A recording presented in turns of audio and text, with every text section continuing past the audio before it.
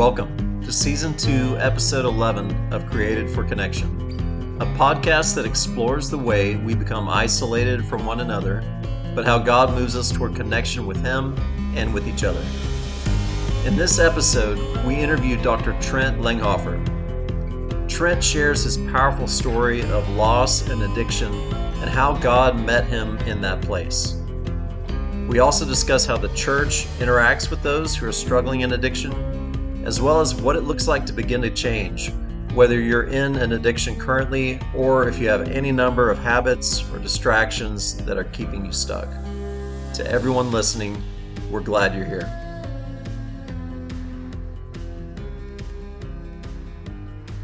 Hey guys, welcome back to Created for Connection. I'm your host, Kevin Shelby, and I'm here with Paul McMullen. Hey Paul, how's it going? Hey Kevin, I'm doing great. I like your jersey you're wearing today. Thank you. I'm still frustrated that prior to us hitting record, you did not know who I'm representing on my jersey. I just couldn't tell, it's hard to see the number. Your arms are crossed, I don't know. Memphis is not as well-known a team as the Dallas Mavericks, for example.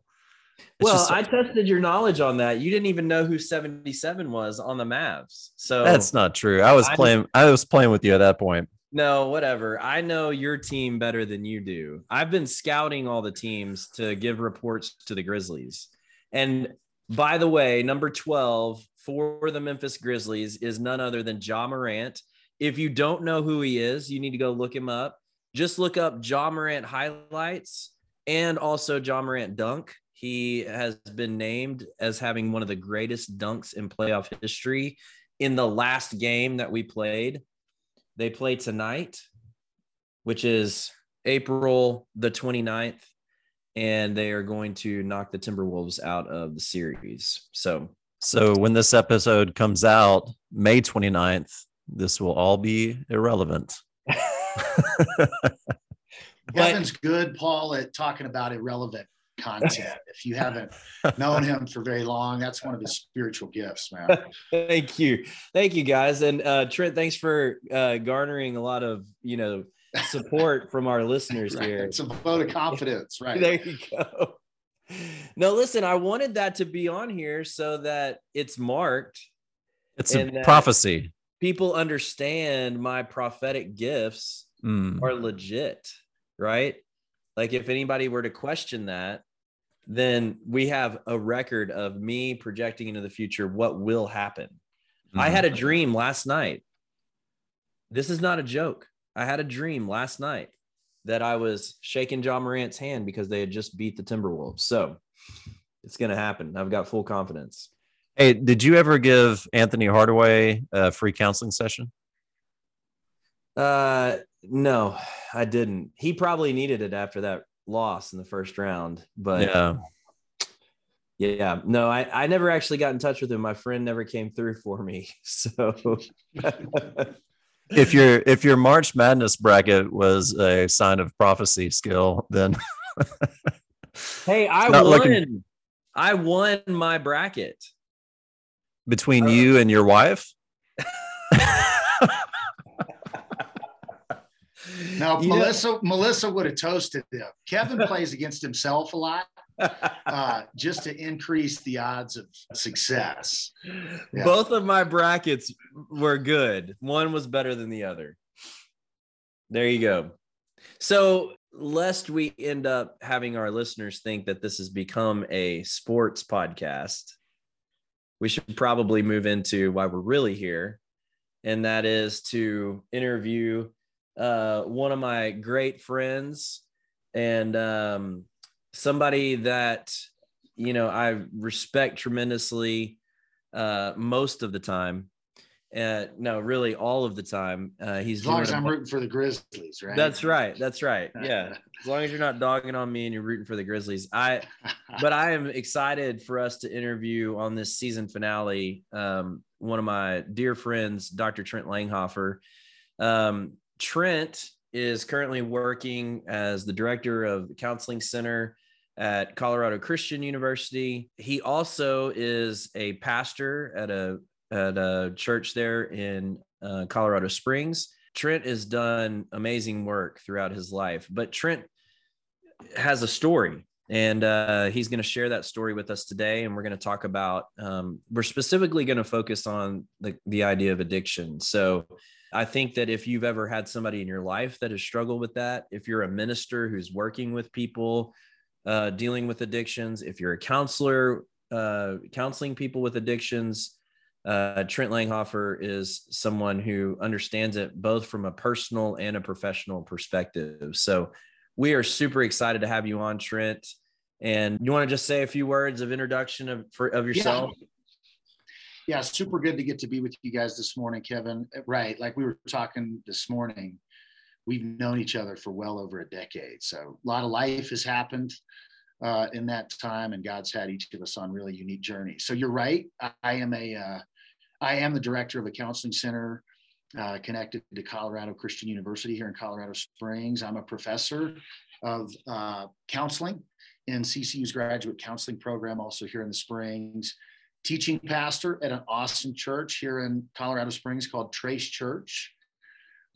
On the board of Springs Rescue Mission, one of the largest rescue missions in the state of Colorado, and just doing some incredible work directed towards chronically homeless adult men and women. On the board of Ascent Health, which is a healthcare company that provides services to underserved children in Memphis and all over the state of Louisiana. So just have been given really, really cool opportunities over the course of my career, and absolutely love what I get to do. And so just thankful for connections like you guys, and just the network of the kingdom of God itself. So yeah, excited to get to share a little bit of my story today. Yeah, and Trent has a few claims to fame. The first one being, so Trent and I both lived in Monroe, Louisiana. Actually, Paul, I don't know if you knew this, Trent. Paul lived in Monroe, Louisiana. My goodness. Yeah, not at the same time as us, but when he was younger, he went, and he used to work at Camp Chioka, and so there's a lot of paths that have crossed there. But most people know Monroe, West Monroe, Louisiana for the Duck Dynasty folks. And Trent was actually on the season finale of the first season of Duck Dynasty. If you go back and you check it out, you can see him. He leads them on the ropes course there. And I was a little frustrated they didn't pick me to run that episode with them. I thought I would have been a better choice, but Trent is better looking than me, so I think that's. I was just going to say the camera treats you better than it's ever treated me, Kev. So they were scraping the bottom of the barrel with me. I'll tell that story real quick. So, correct. When I moved to Monroe, West Monroe to finish my degree, we were directed by some dear friends of ours to begin attending the church that they attended. Didn't have any idea that's where they attended. Our first Sunday at the church was Duck Commander Sunday. So every year they asked Phil Robertson to speak, and he was full camo talking about the gospel. And on Duck Commander Sunday, the whole church comes in head to toe camo, and most people have their face painted, and lots of people had duck calls. So it's my wife and I's first Sunday at the church. We've got a 18-month-old and like a 2-month-old. And I'm basically in a suit. My wife is in a dress, and we were like in our Sunday best. We walked through the doors of the church, and it's a sea of camo. And Phil Robertson literally is up on the stage behind the pulpit blowing a duck call. And I look at my wife, and she looks at me, and we're originally from Kansas. And she says, babe, we're definitely not in Kansas. And I was like, you're right. So really developed just some rich friendships with that family. It's a wonderful family. The Robertsons are just through and through people that love Jesus and love other people. And man, what a treat just to get a front row seat to their ministry and the development of their show. So that's right. I get a call the night before the season 1 finale from Jeff Robertson, and he was like, Trent, we sort of had this idea, and some things have changed. We're going to need your help. Would you be willing to be on the show? And I was like, Jeff, there's not a lot I wouldn't do to be on the show, man. Like, tell me when and where, and I'll be there. I'll carry water. I'll hold a boom mic. I don't care. And so, yeah, long story short, I ended up being on the show. Have never been more nervous about anything in my entire life. Maybe marrying my wife, but other than those two moments, have never been that nervous. And it was just a lot of fun. So again, just God showing a just normal, broken guy a lot of favor in life. It was a lot of fun. Well, that's actually what I remember, is thinking, man, he looks really nervous. I would have been a lot more cool, calm, and collected. Right. That's what I thought as I was driving up. What would Kevin do in this moment? Dr. Kevin Shelby, how would he be thinking? What would his presentation of self? That helped a lot. That helped me overcome some significant barriers. I'm so glad to know that I helped produce your Emmy Award nominee. Right. That's right. My 15 minutes. Yeah, that's right. Best supporting of the supporting actor. Right. Not an extra to the extras. Yeah, there you go. It was a critical role. Marquee, really. Yeah. It changed. That's right. What set the season. That season was amazing. Trent did awesome. And you were recently on their podcast, right? Yeah. Was on their podcast. We have known each other for a decade and done a lot of ministry together, and really are just great friends. And so they've been always just willing to give me a platform to kind of share my story, and just hopefully inspire people in ways that maybe help them connect more deeply to Jesus and help them connect more deeply to other people. And it's just been an honor. Man, that's awesome, Trent. I love those guys. I can remember Bible study at camp with Jason Robertson, Jace, and just a unique family. Oh, man. With a huge influence on people. Yeah. So I love this connection. And so I'm really curious, because I have not gotten to hear a lot of your story yet. You and Kevin know each other really well. And so I know it's not like a full biography session here, but where would you like to start in just sharing a little bit about what you want to share about today in your story? I'll share maybe the most interesting way to start would be to kind of talk about how my past and present sort of collided when I moved to Monroe, West Monroe. So moved to Monroe, West Monroe in 2010. My beautiful bride, Kirsten, and I followed God's leading to what at the time we felt like was the middle of nowhere. And after living there 10 years, we realized it really is kind of the middle of nowhere. So we go to Whites Ferry Road Church, and one of the two lead pastors at the time was Alan Robertson. He and Mike Kellett, two mentors of mine, two of my best friends, just developed a relationship with me. It's a very welcoming church, and being a new family in town, they really made a point to connect with us and make us feel welcome. And so to back up, like almost 10 years prior, I had a really hardcore struggle with drugs and alcohol. I'll tell a little bit more about that in just a minute. But one of the treatment centers, one of the 8 times I was in treatment, I had an awesome counselor who just happened to be married to Alan Robertson's best friend. And so my counselor, who was married to Alan Robertson's best friend, heard that I was in Monroe, West Monroe, and Alan heard that I knew his best friend's wife. And so one day Alan calls and it's like, there's this young man in our town who says that you know him. And she hesitates and is like, well, yeah. And Alan says, we're thinking about asking this guy to join our teaching team at church. And so Alan said, when he said that, there was this long pause, and she just starts sobbing. And he ends up going, "Are you okay?" And she says, "What you just said is a miracle."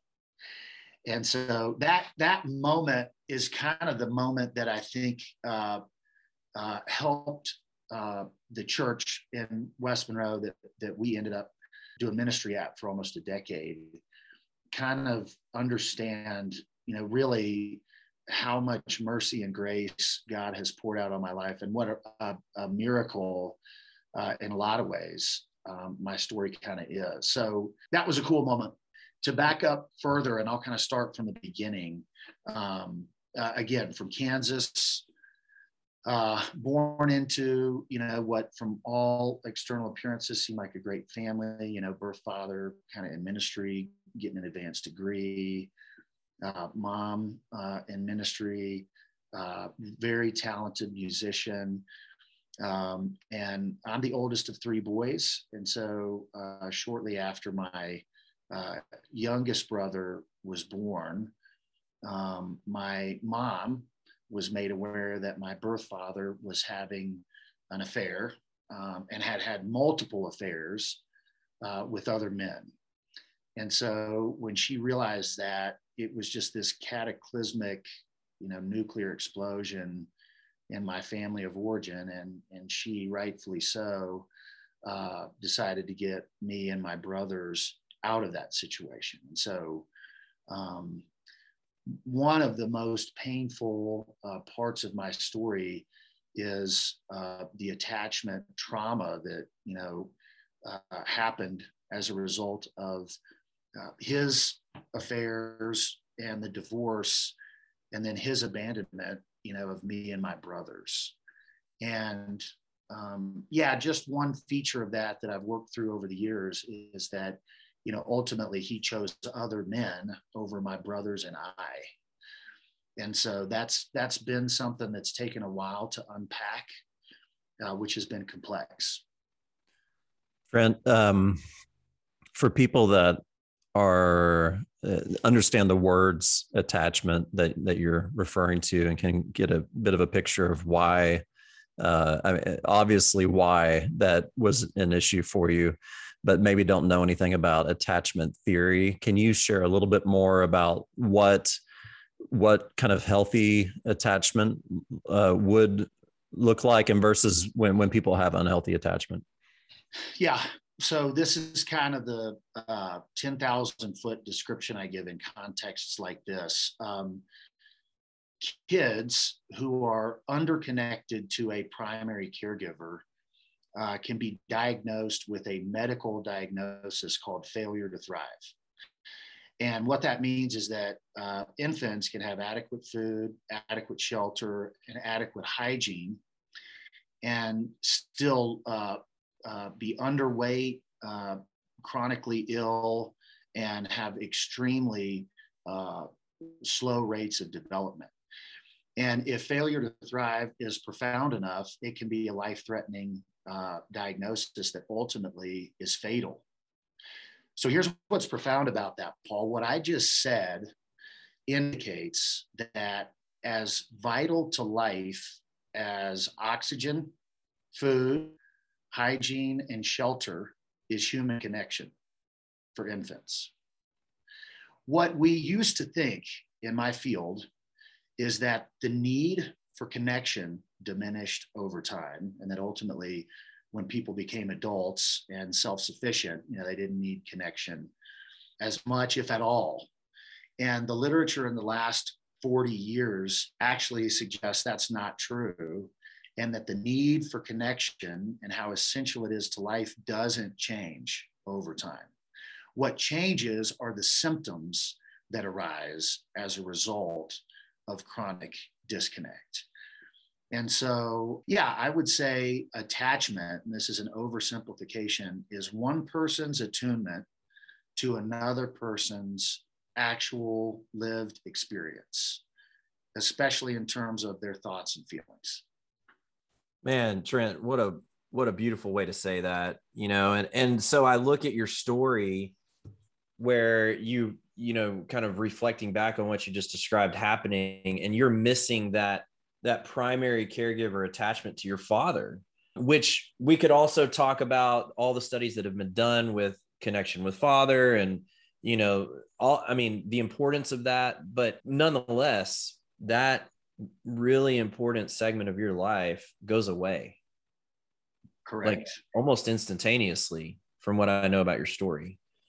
And so then what was the fallout of that? What happened following that experience? Yeah. And this is what else is a challenge, you know, like attachment trauma and other varieties of trauma cause an extraordinary amount of emotional pain. And so sometimes when I talk about this, I share that our bodies are designed by God in a way to seek pain relief instinctively and reflexively, right? So you touch a hot stove and your body's been designed by God instinctively and reflexively to pull your hand away from that hot stove. You don't even have to have a conscious thought about it. And so we kind of get the sense of how to relieve physical pain from an early age, because this side of heaven, we experience a lot of that. But when I ask students or churches or lay professionals or even other professionals, how do you compulsively and instinctively and reflexively seek emotional pain relief? It's silent. And the answer to that is, and I'm kind of asking a trick question, our brains don't know how to relieve emotional pain until they know it. And so the emotional pain children and even young adults endure activates this relief-seeking mechanism in their brain. And their brain is seeking a way to relieve that pain until the moment it finds a way to relieve it. Hopefully, that's in the context of deeply connected relationships with primary or secondary caregivers, right? And I am asked the right kinds of questions, or someone's attuned enough to me to notice maybe what they sense could be some underlying pain, and they seek to provide me with some comfort. And I certainly had lots of that as a child, but at a young age, used drugs. And in that moment, a powerful learning experience occurred, and my brain connected pain relief with substance use.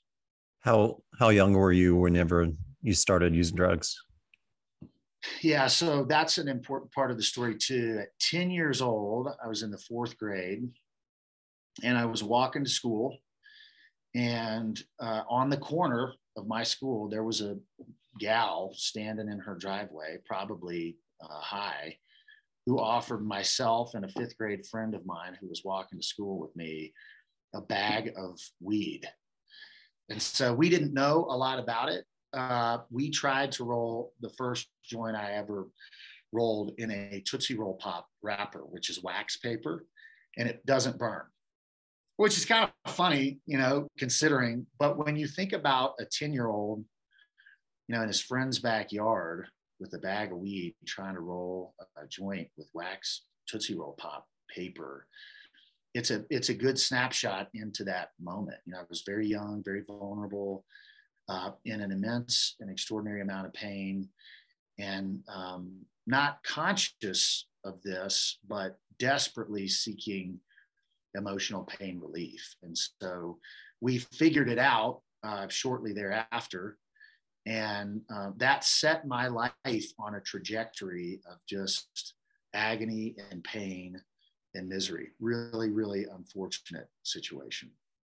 One of the things, Trent, that I talk a lot about with, you know, my students and with people that I work with in addiction is the importance of understanding that, just as you said, your brain doesn't know until it knows. Another really important component to that is the part of your brain that you're alleviating is the most primitive part of your brain. It doesn't have moral thought behind it. Correct. And so when that pain is alleviated, that part of your brain goes after seeking that over and over again, not because you're an immoral person, but because now it's like, this is the fix. This is what's taking care of my issue. And it really isn't until that part of your brain sees whatever that thing is as a threat that you're going to find the motivation to change. So it's not a moral, we're not talking about something that's connected to morality. That's why a fourth grader who picks up a joint and starts smoking it fills a need that there's no other way that they could find the same type of relief. And so I just wanted to make that point that, like, the church and people in general have treated addiction in a way sometimes that has, I think, created dissonance between those who struggle with addiction and their ability to be known. And that's really something that I think we need to highlight here. Yeah, I was just going to throw in that what you just said, that this is not the moral part of the brain that's reasoning what to do, whether this is right or wrong. Is this the fight or flight kind of response area? Well, you said brainstem area that is medicating that pain. And yet, if we wrap this around the concept of shame, like, I can't believe you did that, I can't believe you're acting in that way, isn't that just making the problem worse? Or maybe it's a question for Trent. How does that make the problem worse when you wrap shame around that behavior?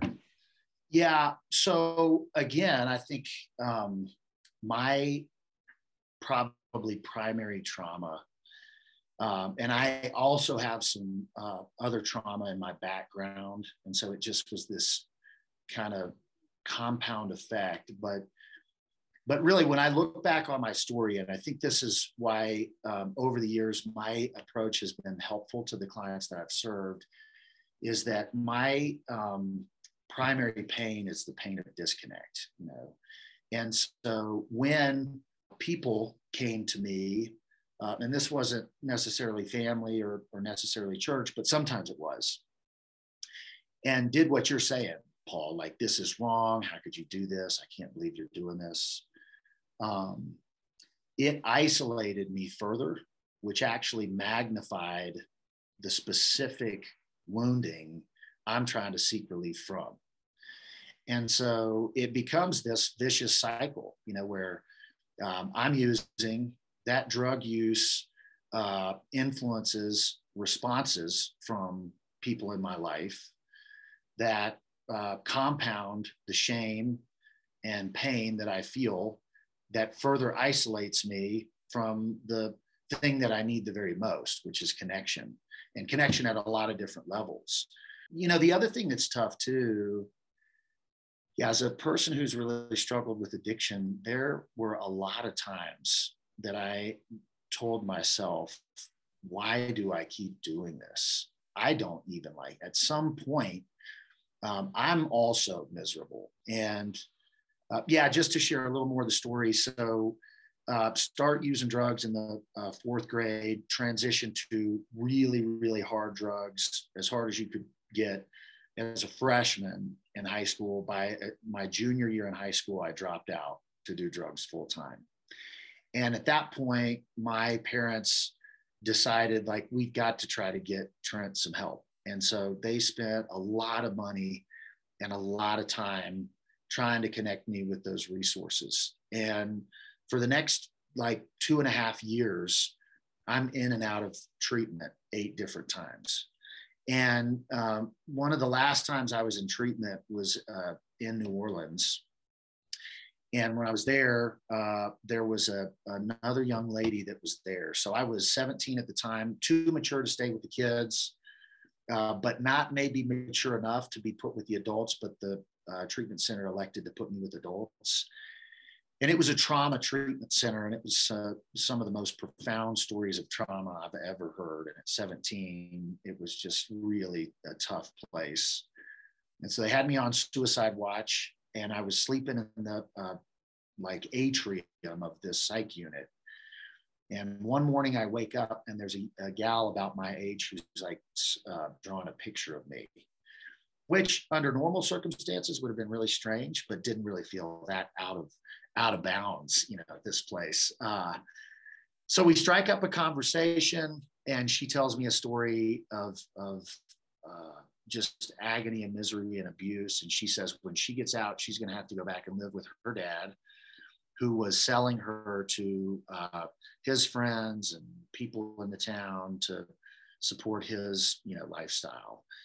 And so we decided, that we were going to escape from the psych unit. And one night during shift change, when all the nurses and doctors and, other staff from the psych unit were talking about clients, we grabbed clothes, some peanut butter crackers, and my guitar I had. And we snuck out a side door that we had kind of propped open, hopped a fence, and just ran. And so there was a point in time in my life where I was actually an escaped mental patient, gentlemen. So that's a good data point for your listeners to gauge the type of guests you have on your show. Escaped mental patients, crazy people. Just kind of a really just overwhelming, chaotic part of the story. So Trent, you escape as this mental patient, and I'd be interested to see what your diagnosis was at the time, but you're escaped with this young lady, and then, you can't go home, what? We're from Kansas. I'm in New Orleans at the time. Right. What did you do? What happened? Yeah. So we slept the first night under the I-10 bridge, kind of on the north side of the French Quarter. And we woke up the next morning, our first day living out in the wild, and walked to a McDonald's. And, there's just more than I can share this morning, but God just consistently keeps pursuing people in their pain, and this is kind of a valley of the shadow of death season for me. And I could just tell you story after story of God's provision, even though it was still miserable. Here's one of these moments. So we go to a McDonald's. I'm like, look, you stay here with the stuff. I'll go in. We just wanted some water. And so I go in and I get 2 big cups of water, and I bring it out, and I hand one to her, and I'm sipping water. I think we were both just really shell shocked. This guy comes up. He's like, hey, are you guys homeless? And it occurred to me at that moment that the answer to that question actually was yes. And so I was like, yeah. And he said, well, I can take you to a homeless shelter if you guys want to go. They have some resources there. And so we kind of looked at each other, and off the cuff, I was just like, yeah, kid you not. He says, cool. Why don't you guys get in my van? And it was the quintessential creeper van, right? No windows in the back, one window in the front that was like painted over. And he opens the sliding door, and it's like some equipment there at the sketchiest, most unsanitary, unsafe looking van. And we get in. We actually get in. That we didn't get kidnapped and like killed is a miracle. The guy turned out to be an angel in disguise. He had worked at the Superdome, was familiar with the homeless shelter for teens and runaways. It was about 6 blocks from the Superdome, called the Covenant House, which is a worldwide homeless shelter for teenagers. And in New Orleans, it's located on Rampart Street, north side of the French Quarter, right next to Armstrong Park. And that became where we, slept and ate powdered eggs and grits for breakfast, and just barely found the resources to scrape by. Man, and not everybody's been to New Orleans, so they don't know, but you don't want to be homeless in New Orleans. Like that's a rough way to go. And so like, I think it is a picture of just how low things got for you, right? Mm-hmm. To find yourself in New Orleans homeless. And when I've heard you tell your story about this whole part of your life before, seems to be sort of where you see that being the lowest point. What got you out of that? Like, I know we don't have time to go through each step, but what was like the big turning point when you look back on things? Yeah, I to kind of cut a long story short, I end up making my way back to my mom's mom and dad's home in Wichita, Kansas. And so when my mom and birth father got a divorce, we moved in with them, and I just loved them, desperately and dearly. They're the best people on planet Earth that I know, just faithful, salt of the earth kinds of people. And so I moved back there. I think everybody kind of felt like, that was the safest place for me. And for the next 3 years, I end up leaving their house, but I still have this like gaping hole of just unhealed attachment pain. So even though this was the right kind of setup for me, it wasn't enough to heal my pain. And so within a handful of weeks, I'm out using again, leave their house, just go crazy.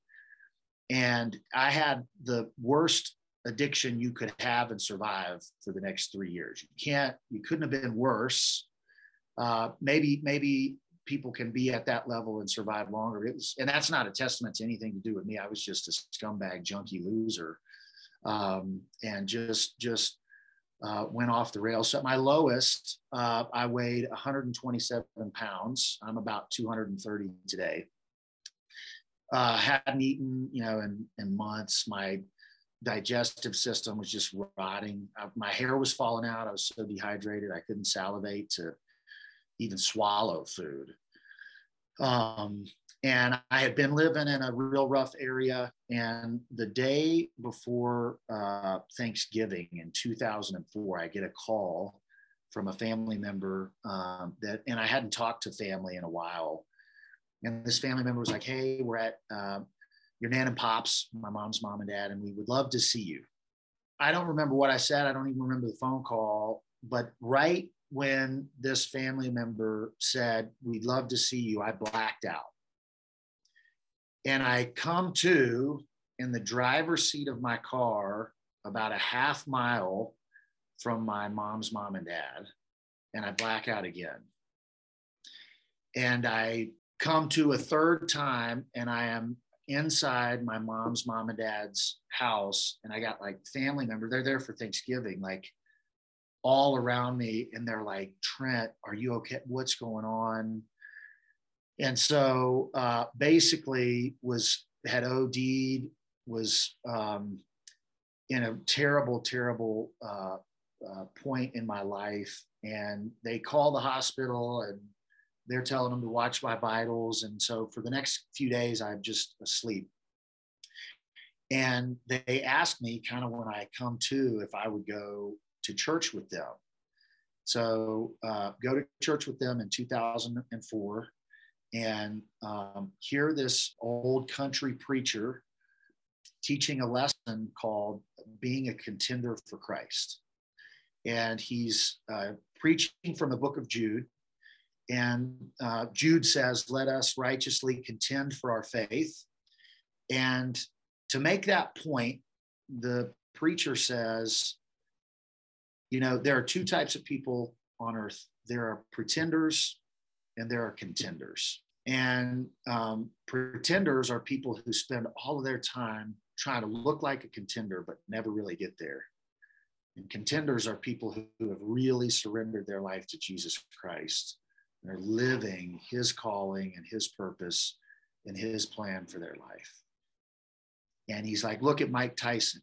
He looks like a contender in the ring, but you can tell by his lifestyle outside of the ring that this guy's just a pretender.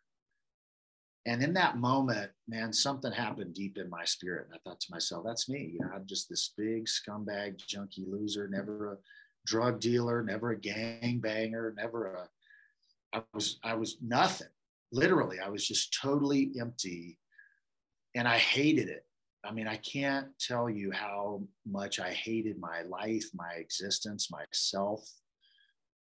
So the preacher asks everybody to close their eyes and bow their heads and raise a hand if they need prayer. And Kevin, it was like a whole like dozen or 24 helium balloons suddenly were tied to my wrist. I bow my head and close my eyes. He said, raise your hand if you need prayer.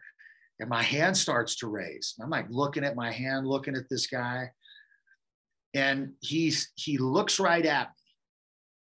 He says, if you're raising your hand for prayer, I'd like for you to come forward so I can pray. And man, it's like I got up as on autopilot.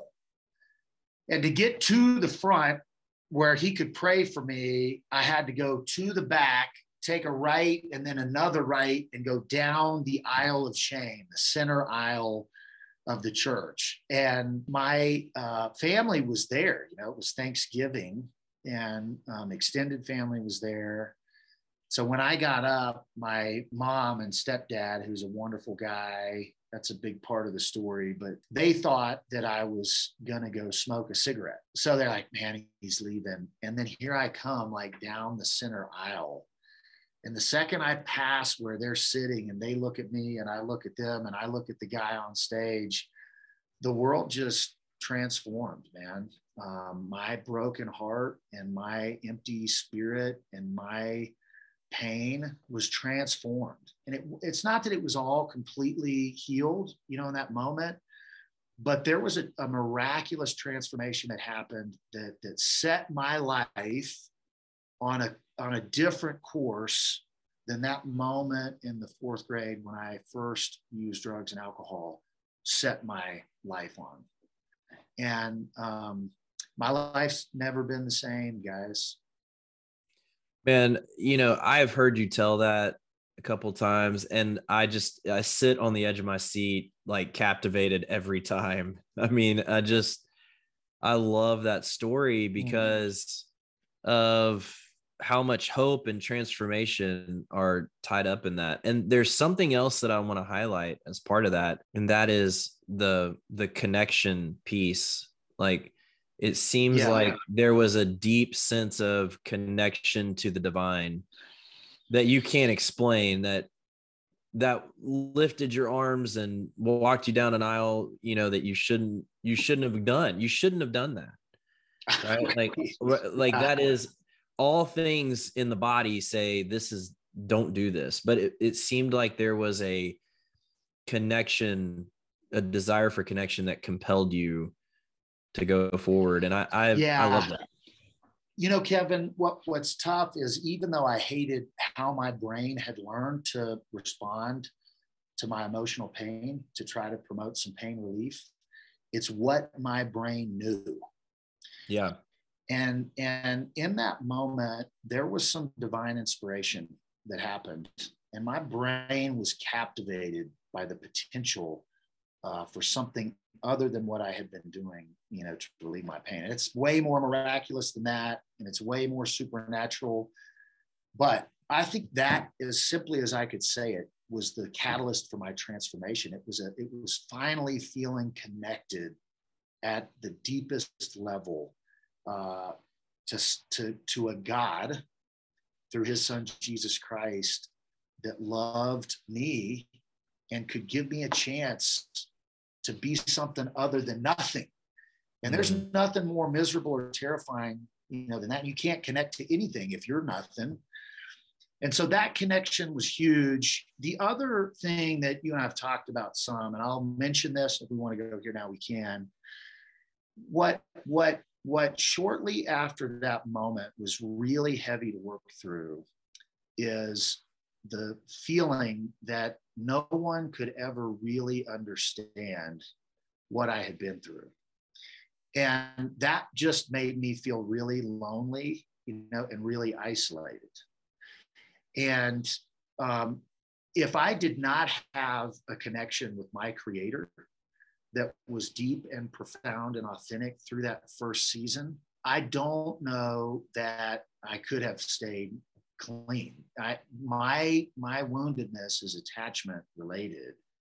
And that attachment to God the Father through Christ the Son provided a deep enough, authentic enough, meaningful enough connection to kind of help me sort of sort through, like, I really do have to abandon a lot of relationships that felt, albeit artificially, really, really deep.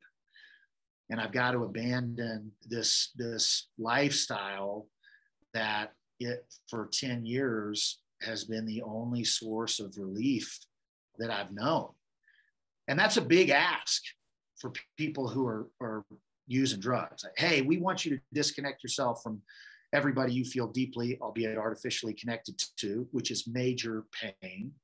And by the way, we also want you to abandon the pain relief mechanism that might otherwise help you cope with the pain of those disconnections, so to speak. Really, that's one of the things that makes working in substance use disorders so complicated. We're asking people to abandon the things and the people that the most primal part of their brain is saying, your life depends on this stuff.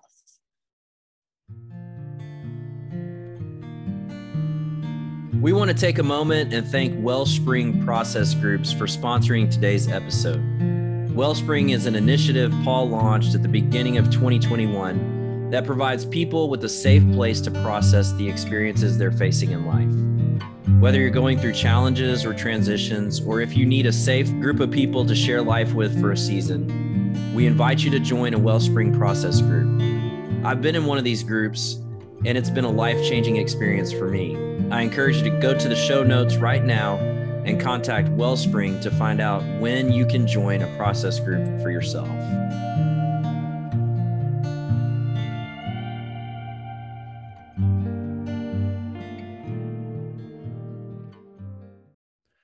I wish that people in churches and ministries were equipped in these ways more to understand what's going on there.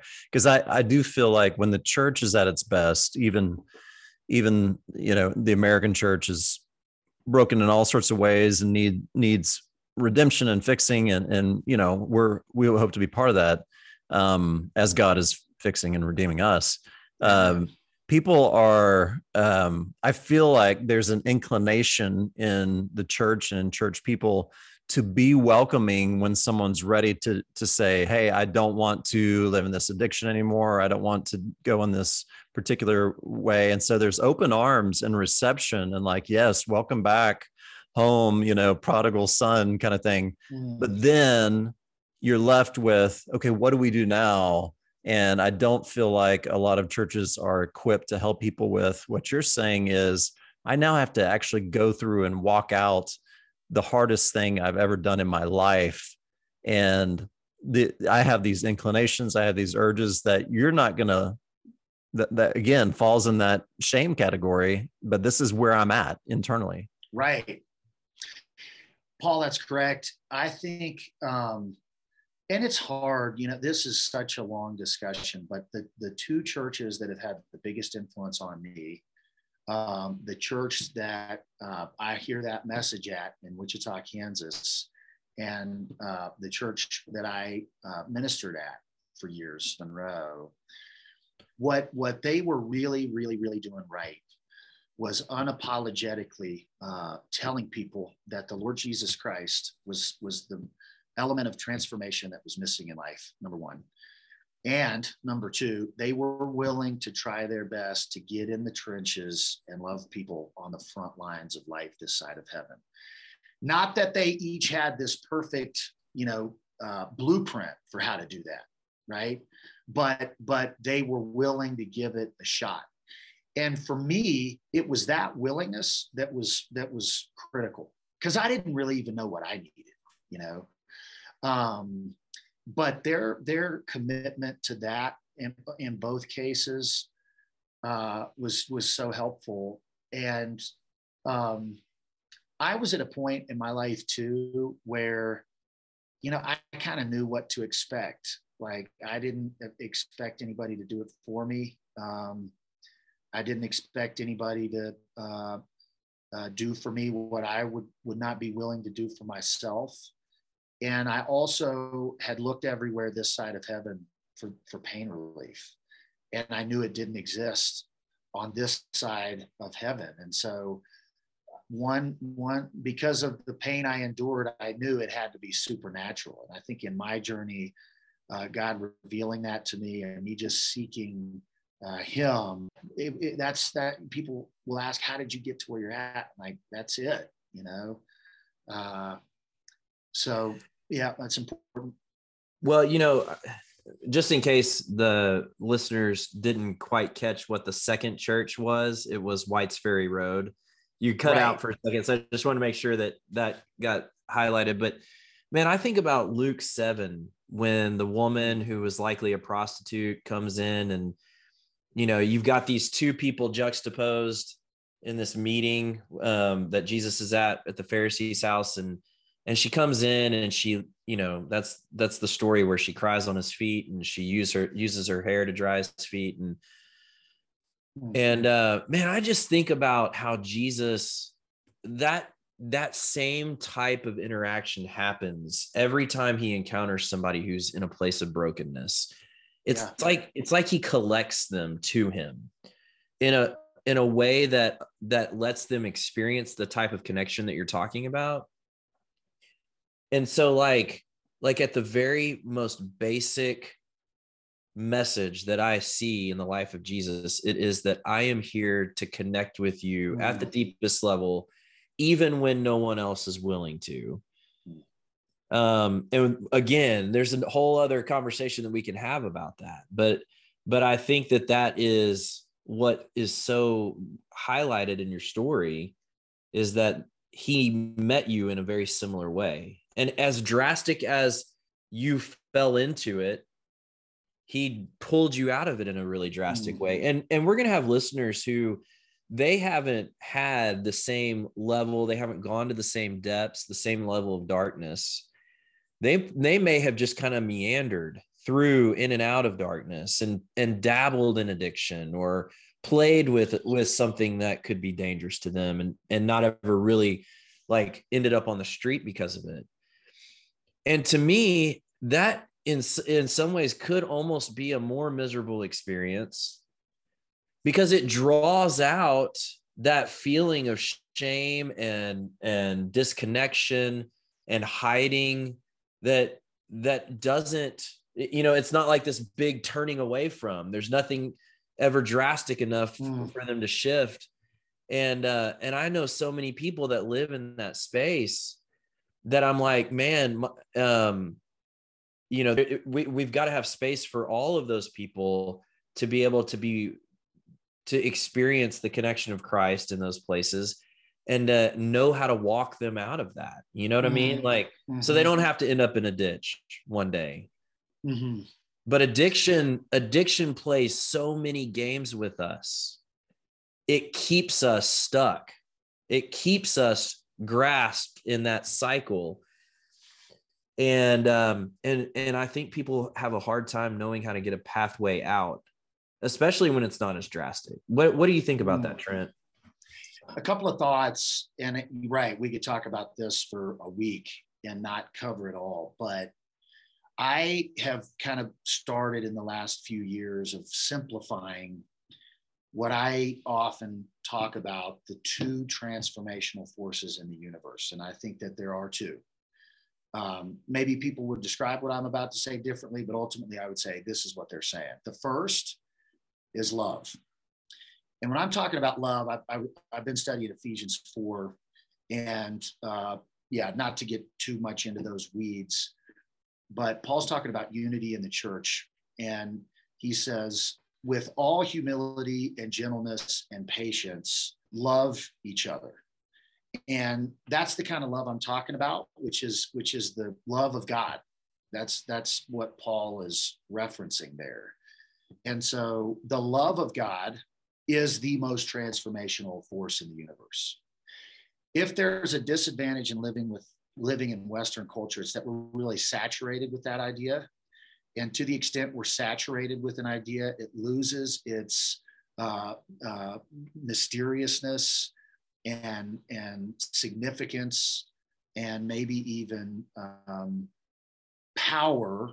Not that the love of God is not powerful, but my sense of its nuclear power is diminished because of how saturated we are with it. And so that's kind of what you're describing. Like, how do we, when people become so saturated with the idea of the unconditional love of God that it seems commonplace, reignite an appreciation and awe for its majesty? And I think that the second thing I would say is maybe one piece of that, which is pain. And that's ultimately what it took for Trent to transform. The pain I endured had to become so excruciatingly unbearable that I re-experienced the majesty of the concept of the unconditional love of God. And so I think one tough thing for like pastors, counselors, lay ministers is how do you reignite an appreciation, a deep understanding for the majesty of the love of God if the person you're mentoring or counseling or ministering to has a relatively comfortable lifestyle, and so pain will likely not be the catalyst for that transformation of thinking, so to speak. And I wish I had a great answer, gentlemen. I think that's where I'm at in my career right now, is just praying and discerning. Interestingly enough, I think where I'm at the moment with that idea is I would have said empathy. And again, by empathy, I think what I'm talking about is a connection with another human being at the deepest possible level, such that I have an actual understanding of what it has felt like to be them. And I think I would talk about this on a couple of different levels. I think in my work, if I could cultivate an experience that would help somebody reconnect with their inner self, because I think that's kind of the first step, that could be that moment of transformation. Maybe we go climb a mountain. Maybe we do a 6-day backpacking trip. Maybe we go attend a symphony. I mean, something that's of that order is usually how I'm thinking about trying to get somebody to reconnect with the self. And I think a second way could be a real deep reconnection with a significant other, maybe finishing some unfinished business with the parent later in life, or saying words that have been left spoken for years with the spouse, or making some profound amends. I think this side of heaven, those are kind of the nuclear or cataclysmic types of experiences that provide that connection either with self or other, that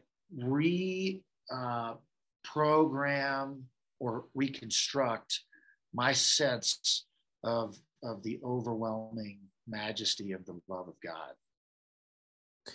And I think that's really good, Trent. And it makes me think that there is another type of pain that can be as excruciating as you describing being a loser, nothing, I am nothing.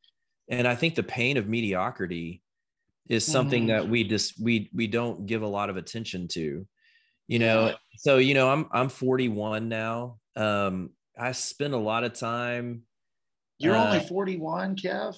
Yeah. I thought you were a lot older than that. Yeah, I look a lot older. Pepper in your beard, dude. But I mean, I look at back on life and I think, what have I accomplished? What am I doing? You know, there's a lot of questions that come up in midlife that I mean, those are motivators, you know. And I think when you've dabbled in addiction, whether it's pornography or, you know, abusing alcohol or you know, any kind of thing that you return to that causes shame, I do think there is at some point there's a place to capitalize on being tired, being worn out by the mediocrity that life is handing you in that space. And but I want to highlight what I think, and I think this can lead into just the last few minutes of talking about trauma bonds, things that you were describing earlier, you know, but like, because I think categorically these are similar things that I stay in what I'm doing because of the things that anchor me to it. Yeah. And what anchors me to my addiction, whether it's full blown or whether it's mediocre, is that that I get a sense of relief from whatever I'm doing. It's a pressure valve release, right?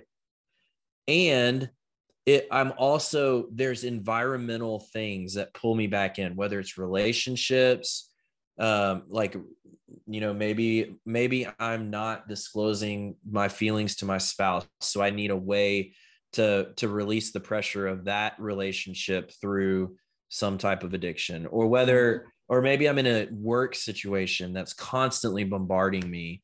And I need, once a week, I got to get slam drunk to get a release, or I need to go look at some pornography to have an escape, like those are the types of things that anchor us to that.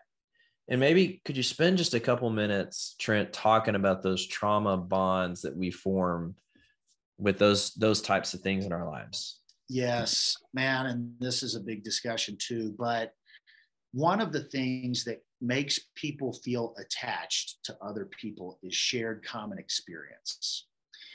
And the more profound the experience, the greater the at least perception of that attachment, right?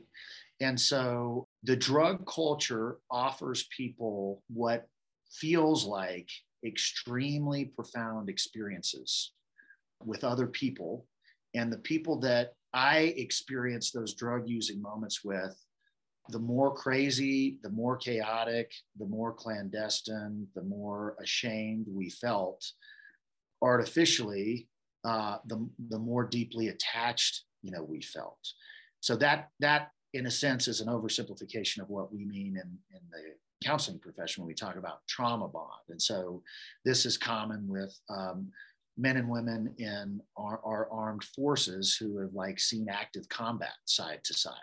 That's such a profound experience, even if they don't know each other at all, right? They have no history together, that they share such a profound experience gives them this sense of this bondedness.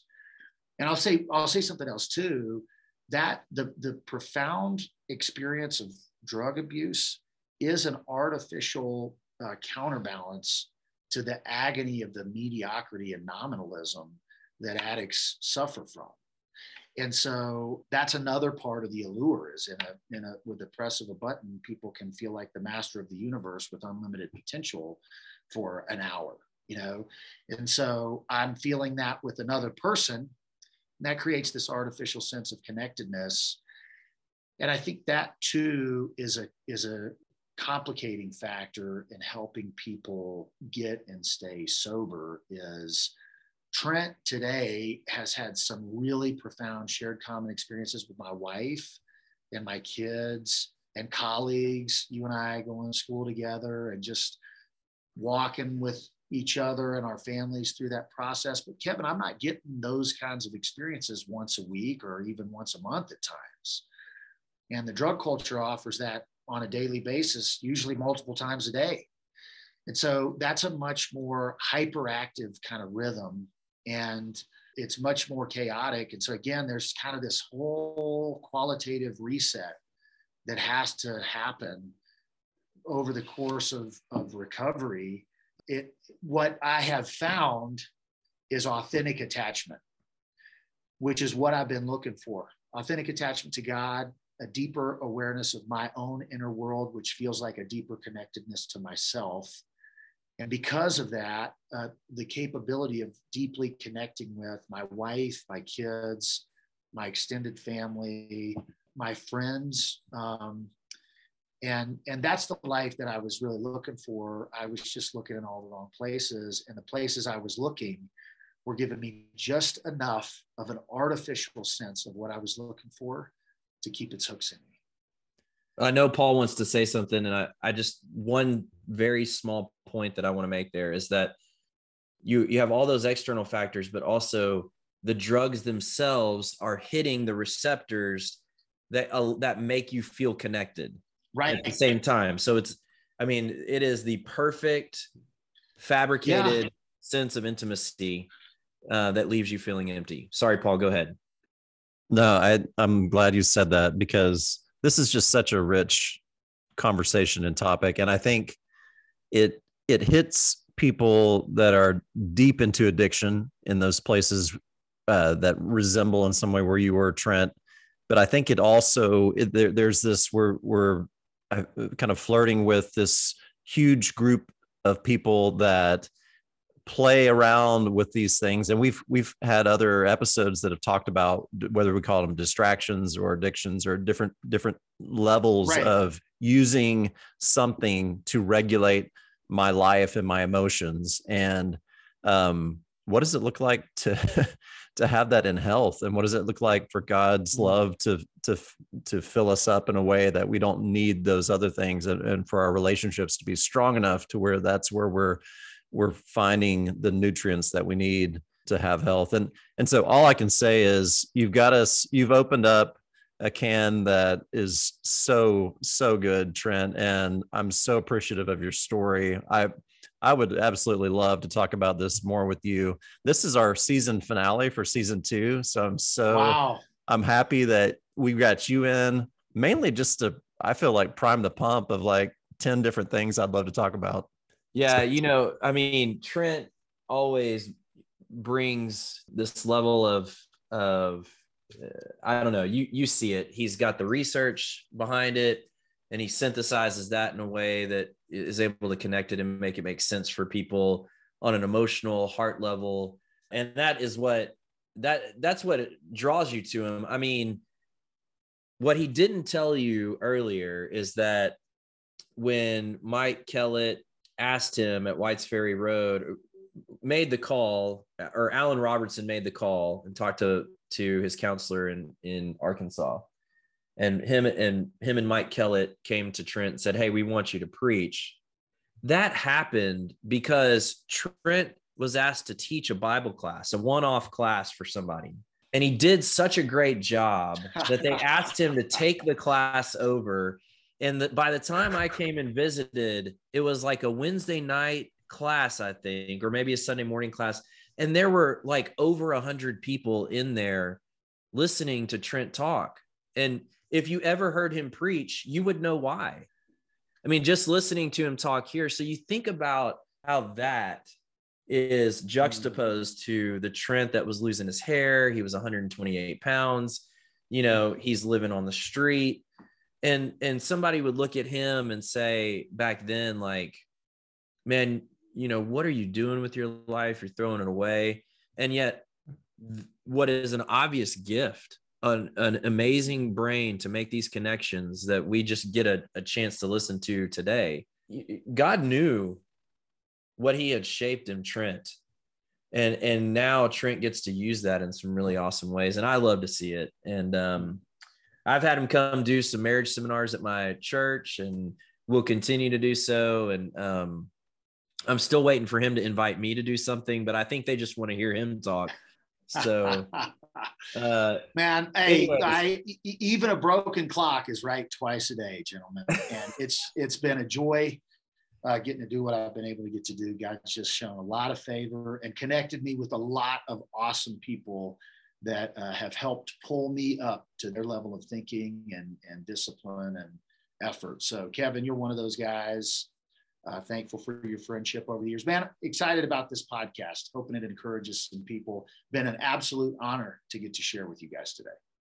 Yeah, thank you so much. Thanks, Trent. It's good to meet you virtually here. And for everybody that's listening, we're so thankful that you tuned in and are listening today. We'll have some resources for you in our podcast notes. And we just want you to know you are not alone. We hope you've enjoyed today's episode and that Trent's story gives you hope in whatever you're facing right now. If you have questions or thoughts on this topic, we encourage you to email us using the address in our show notes. There you'll also find some helpful links and resources. Also, on our notes page is an opportunity to support the people suffering from the war in Ukraine.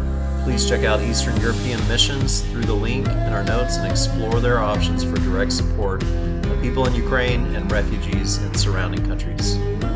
Special thanks to Cheyenne Metters for producing our music, and thank you to Wellspring Process Groups for sponsoring this episode. If Created for Connection has been helpful for you, please drop a review on whichever podcast service you're using, And please share with your friends and anyone you think might appreciate these conversations.